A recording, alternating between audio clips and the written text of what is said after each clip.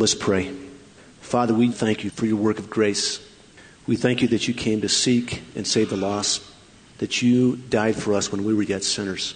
And God, I thank you for the work that you've begun in Eric and Jenny.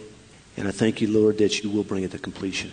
Lord, I pray that you would keep this couple. God, I pray that as they navigate through life, that they would continue to keep their hope fixed on you, the author and perfecter of their faith. We commend them to you and ask, Lord, that you would continue to use them for your glory. And God's people said, amen. Thank you, guys. Good morning again. This is a great day. It is a day like none others for Christians. It is a day where we celebrate our hope. It is a day where we celebrate that not only did Jesus do what he said he would do on the cross, that he fulfilled all the promises on the cross. And he died, but he rose again. And this is the day for me where I remember it like none other. We know that it is our hope 365 days out of the year, isn't it? It's not just our hope on Easter. But I would be fibbing to you if I said that the other 364 days that I think about it like I think about it today. You know, life kind of gets in the way sometimes. Life is full of stresses. It's full of anxieties. There's war to think about. There's famine to think about. There's earthquakes. There's the idiocy going on in Washington to think about. There's my personal finances. There's marriage issues all over the place. And it's easy to get distracted by these challenges. Do you know what I'm talking about? It's easy to get our eyes off the ball, to remember that hope that saves us. If you're like me, you're tired of constantly being consumed with and anxious about things we can't control. And ultimately, those are the things that make us anxious, aren't they? The things that we can't control anyways. We're going to take a look at the scriptures today. And these scriptures are going to answer some of these questions. How can we have the power of hope? How can we have the power of hope in times of great stress and anxiety? To not just endure unjust suffering and treatment, but to be joyful in it. What's that look like? Because we all live in a fallen world. One thing that Christ promised us, that Jesus promised us, is that there would be suffering. And there's different degrees of suffering. So that's a given. I know that every one of you, doesn't matter where you're at, you have different degrees of trials and suffering in your life. And the question is how can we be joyful in that? What's the solution? How when your life, your job, your business, freedom, health, marriage, or reputation is at risk, can you have the power to rise up with joy? How can you have the power to rise up in joy when you've experienced abuse, abandonment, or neglect? And I know many of you have. Many of you have experienced things in your life, not just yesterday, but throughout your life, that continually robs you of your joy. One thing that I know is that our God is sovereign and that He is loving, He's faithful, and He's trustworthy. And there's nothing that catches Him by surprise. He doesn't slumber and He doesn't sleep.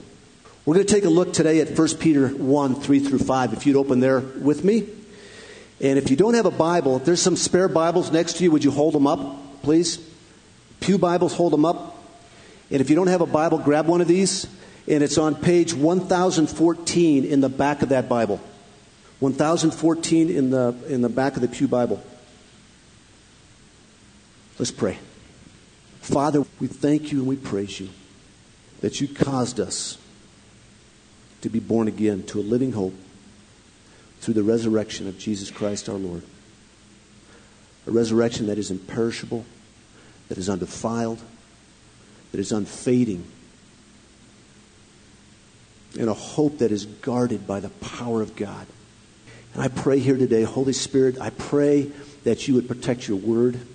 God, I pray that you would edit anything that would bring offense to your word that might come out of my mouth. Father, I pray for malleable, moldable hearts, no matter where each person is at, whether they are 48 hours away from seeing you face to face, where they are born again and ready to see you, or whether yet, Lord, they have not even started seeking you, I pray, Lord, that you would affect change in hearts today. For the believer, that they would leave here today knowing more what their hope is in. And for those that are here today without Jesus, God, I pray for attentiveness. I pray for a soft heart. And I pray, Holy Spirit, that today would be the day of salvation. It's in Jesus' name we pray. Amen. 1 Peter chapter 1, verses 3 through 5. First of all, let's lay the context here as to what's going on. 1 Peter was written about 30 years after the resurrection of Christ. What was going on in the time is that there was immense persecution, that the government was persecuting Christians, that employers were persecuting Christians. They were asking a lot of Christians. Marriages were in disarray. There was lots of pain and suffering for Christians, the very audience that Peter wrote to. Sounds familiar, doesn't it? Throughout this short book, Peter encourages his readers to endure suffering and persecution by giving themselves entirely to God. They are to remain faithful in times of distress, knowing that God will vindicate them, and they will certainly enjoy the salvation that the Lord has promised. The death and resurrection of Christ stands as a paradigm or as a model for believers to live and to suffer well. The death and resurrection of Jesus is therefore a model for us, a paradigm for us to follow. Just as Christ suffered and entered into heaven, so too his followers will suffer and be exalted. Folks, there is so much good news today, and we are going to hit on this good news. But the suffering and the trials in your lives, in my life, are by design.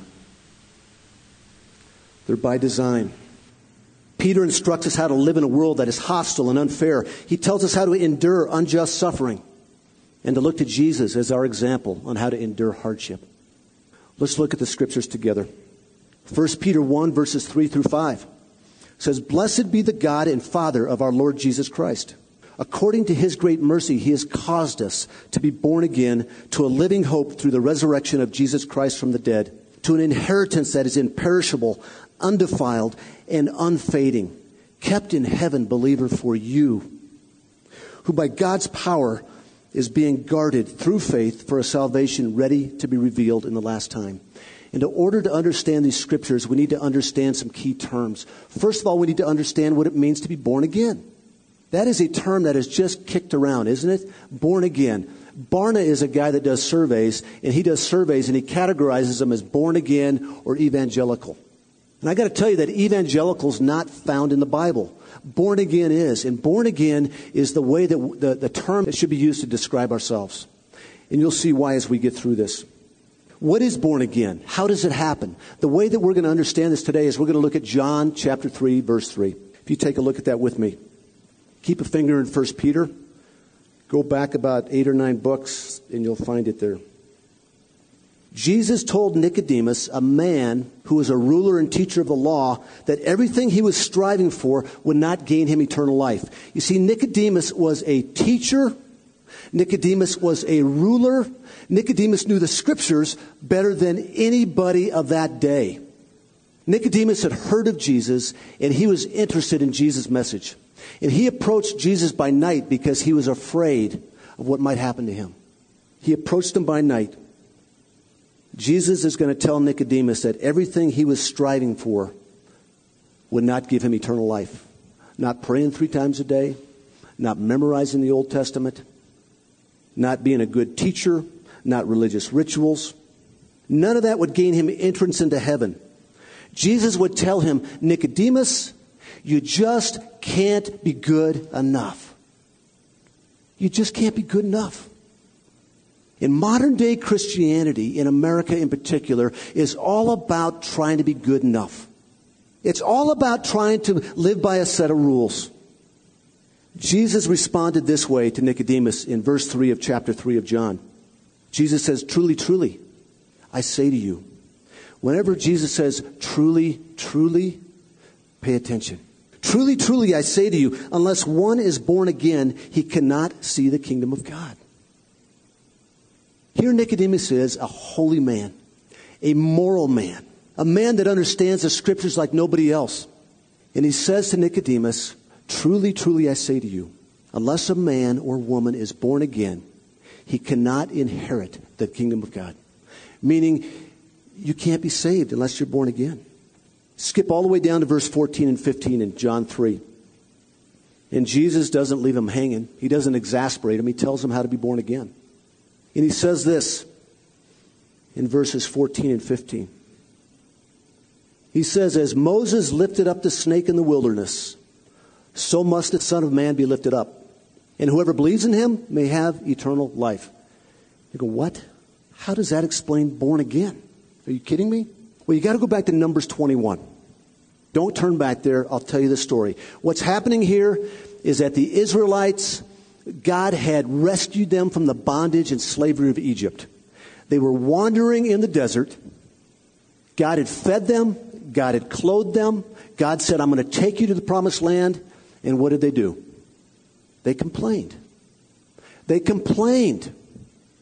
And then what God does when we were in rebellious sin time and time again is he instituted some consequences. And he infested the land with snakes, with serpents. And these serpents and snakes bit the Israelites. Many of them died, and the rest of them got sick.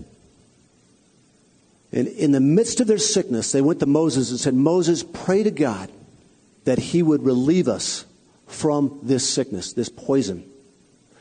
We know we have sinned against you, Moses, and most importantly, we have sinned against God. And here's what the Lord told Moses to do. I've got a little prop. He just said this. He said, raise a bronze snake, a bronze serpent. Raise it on a stick. And that when those that are sick, physically sick from the bite of the snake, when they look upon this, they will be healed. Now, the important thing is not necessarily that they look upon this, but that they were repentant and they looked upon this. So the way to be born again, and the reason that Jesus told Nicodemus this, is he says you can't be good enough. You've got to understand that you're a sinner. You've got to confess that sin and understand that Jesus is the only one that can take away that sin. That's born again. It's understanding that you're a sinner. Repenting and understand that the one that died for you is the one that can cleanse you with his blood. Does that make sense? It is a great, great story. Jesus cut to the core of Nicodemus' self-righteousness. And he told him what all sinners need to hear. That they are spiritually regenerated or born again only by faith in Jesus. That's it. Only by faith in Jesus. We can't be good enough. The reason that we need to be born again, folks, is because, as Ephesians 2 says, is that we're dead in our trespasses. We're dead in our sins. We have a spiritual condition called sinners. And there's only one hope for us. And most of you have embraced that hope. And I praise the Lord for that. And that hope is in the person of Jesus Christ. It says in Ephesians 2, but God being rich in mercy, because of the great love with which he loved us, even when we were dead in our trespasses. That means spiritually dead. That means that there was no hope. There was no hope for Nicodemus outside of a relationship with Jesus. And when we were dead in our trespasses, he made us alive together with Christ. Galatians 2:20 says, I've been crucified with Christ, Paul says. It is no longer I who live, but Christ who lives in me. In the life I now live in the flesh, I live by faith in the Son of God who loved me and gave himself up for me. When I am born again from above, I receive the risen Lord. I receive his very life so that not only Jesus can live in me, but he can live through me. Because Christians, even if you know Jesus, we can't live this life on our own. We can only live it in the power of the Holy Spirit living through us. And if you're here today without Jesus, I want to tell you, you can't be good enough. You can't be good enough. Today's the day. The new birth that Jesus is talking about is not the makeup of morality. It's not like the makeup of the morticians that they use to make corpses look alive. What happens at the new birth is not the improvement of the old human of ourselves. It's not self-improvement. but it's a creation of the new nature. Let's take a look at living hope. Now that we know what born again is, what's the living hope that Peter's talking about in this verse? What is living hope and what is it not? First of all, what it isn't. Here's what it isn't. I might say, guys, is this the Rockies' year? Is this the year? And you might say, I don't know, but I hope so. You might ask me, Dan, is Natalie ever going to get pregnant? And I might say, I don't know, but I hope so. That's not the hope that Peter's talking about here. Here's the hope. Get this. You get this, and you're going to get the entire message. The hope that he's talking about, the living hope, is described in verses 4 and 5. Take a look at it. He tells us that the living hope is our imperishable, undefiled, unfading inheritance. And that is kept safe for us. It's being guarded by the power of God. Your living hope, if you've been born again, is the imperishable, unfading inheritance that is being guarded for you by the power of God. Hope, here's the definition of hope. Hope is a full assurance or a strong confidence that God is going to do good to us in the future. It's not a matter of question mark or making a wish. Yeah, I'm hoping the Rockies win it all this year. Shaking his head back there. White Sox are going down. I'm hoping the Rockies, and I'm hoping that my daughter has a baby sometime in the next decade, because I'm dying. But those are wishes. Our hope, our living hope, we're born again to a living hope through the resurrection of Jesus Christ from the dead. Our hope is in that resurrection. Our bodily resurrection, that we, because Jesus conquered the grave, that we, in fact, will not be stuck in the grave, that we will be face to face with Him. There'll be no more suffering, no more sickness, no more trials. Folks, this earth is not heaven. It's a shadow. It is a sliver of a shadow of what is to come. What is an inheritance? Definition of an inheritance. If you know Jesus, if you're born again, you are included in His last will and testament. Have you heard of people that have been disinherited? Right? The wayward child that's been disinherited because mom and dad were afraid that they would spend all the money? Well, there's some good reasons for that. We will never be disinherited. If you have been born again, there is nothing you can do that is bad enough to lose your inheritance. Nothing you can do to lose your inheritance. The key is make sure that you're born again. The Scriptures say to examine ourselves daily to see if we're in the faith. There's a song that we sing. It's not the schemes of man, nor the power of hell can separate us from God. Scripture says that nothing can separate us from the love of God. You have a believer, you have a sure inheritance. And when you hope in that, it's not just hoping that I don't blow it and I make it there. It means that you are transformed. As it says in 2 Corinthians, that you are a new creation. The old is gone. The new has come. You are new. And God sees you positionally as holy and perfect. Now, yes, He calls you to obedience. But I want to tell you, as Eric said in his testimony, that if you're His and you stumble through this life and you sin, He is not going to disinherit you. You are His child. And you are forever locked into His inheritance. Peter wants to emphasize and encourage the believers of his time with their true hope, as there is so much uncertainty in their lives because of suffering. It really sounds familiar today. Folks, we've got things happening all around us that are Idiocy. Is that a word? They're idiotic. Thank you. They don't seem to be fair. Some of you are sick, physically sick, or you know loved ones that are sick. Some of you have marriages that just, you're not living the dream that you thought you'd be living. Marriage isn't quite what you thought it would be. Some of you have experienced financial issues. My bride and I sure have. And God has allowed that. And what Peter wants the believers of that time to do is to look past their circumstances, to look forward to their sure hope. You see, this life here is a dot on the line of eternity.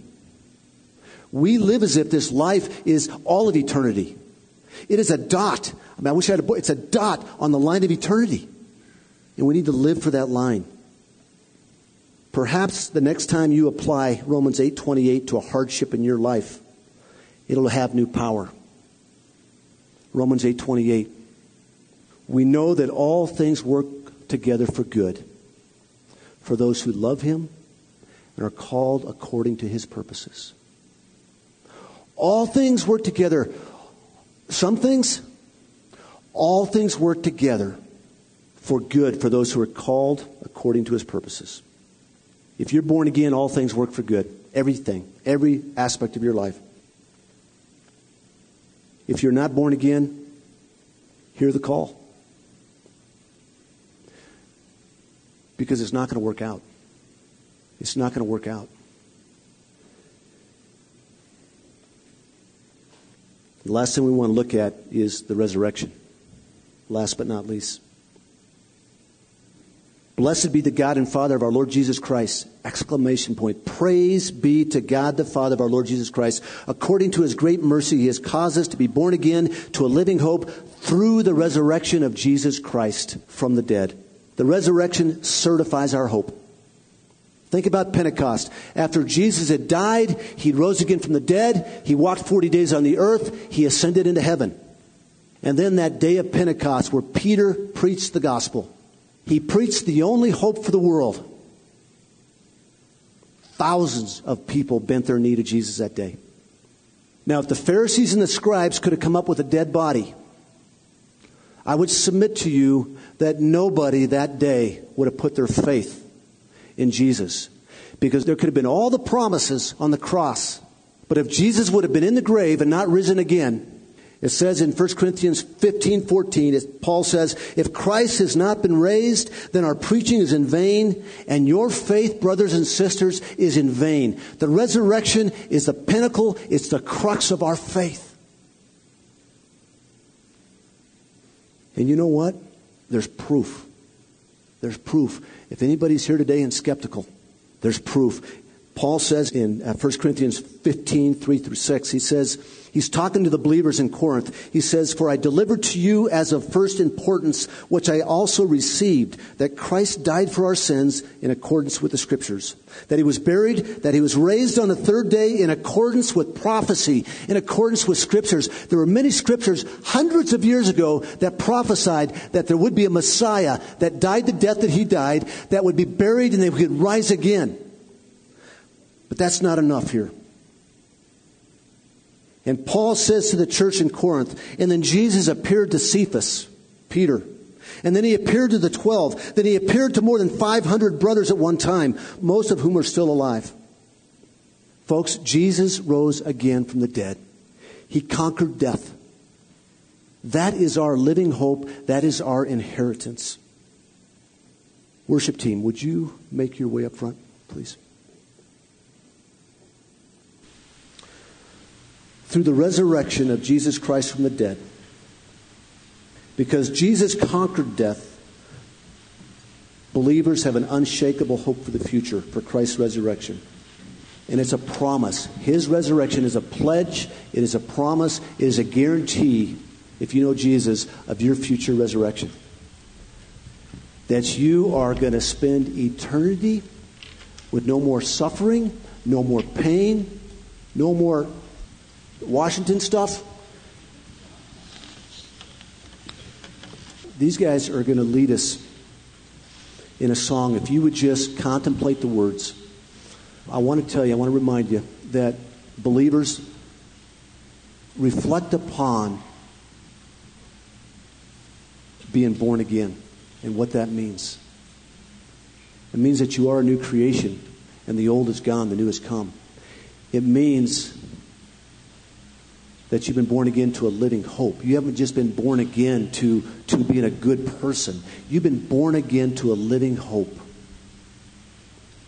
A living hope in the resurrection of Jesus Christ from the dead.